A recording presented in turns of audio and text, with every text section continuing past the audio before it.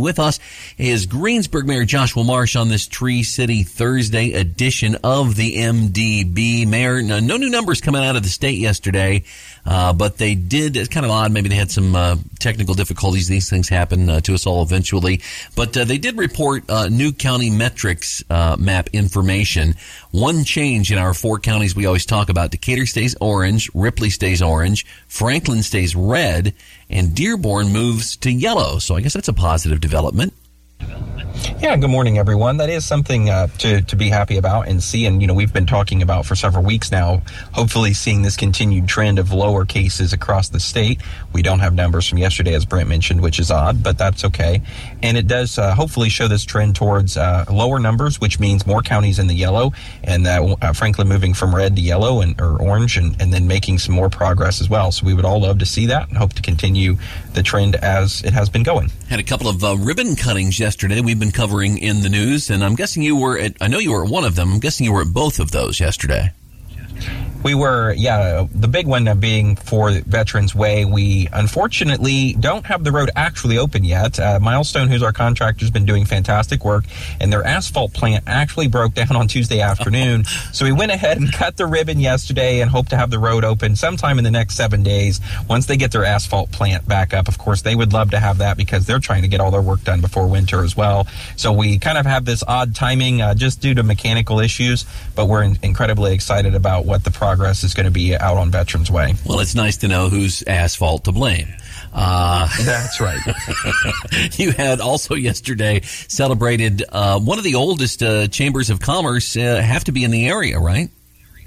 Yeah, this was a really big deal. 115 years for the Decatur County Chamber of Commerce. They've been in business since 1906, helping Decatur County businesses connect and be connected in a way that exceeds the Indiana State Chamber of Commerce and others across the nation as one of the first. So we're incredibly excited and proud to have them as part of our community, and they do great work making sure businesses are represented at the table. And you continue to get some good coverage on this Make My Move initiative. If folks didn't hear us talk Tuesday, this is basically a way to encourage folks to move to Decatur County is what you're targeting, but other communities in our area are participating too, but to do their remote working jobs from our area.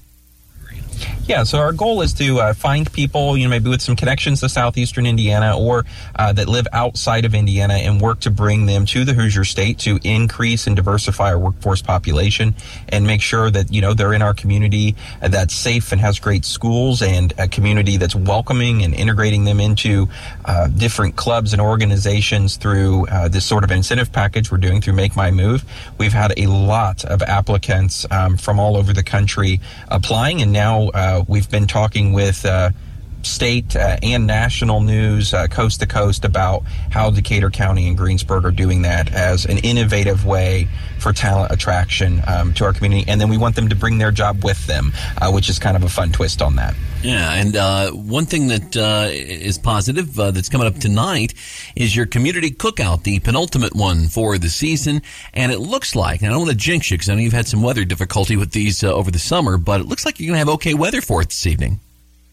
That would be the goal. I hope so. And tonight is out at Community Church, which is on Vandalia Road, and it's open to anyone and everyone that would like to attend. Police, fire, EMS will all be there, and we'd love to have everyone join us. And it's a good thing to bring the kids to, so that they're comfortable around those emergency responders in case they ever need to be around them, that they don't have a fear or you hear the old stories of people are firemen are going in the house and the kids hiding from them. Well, that's not what you want, certainly.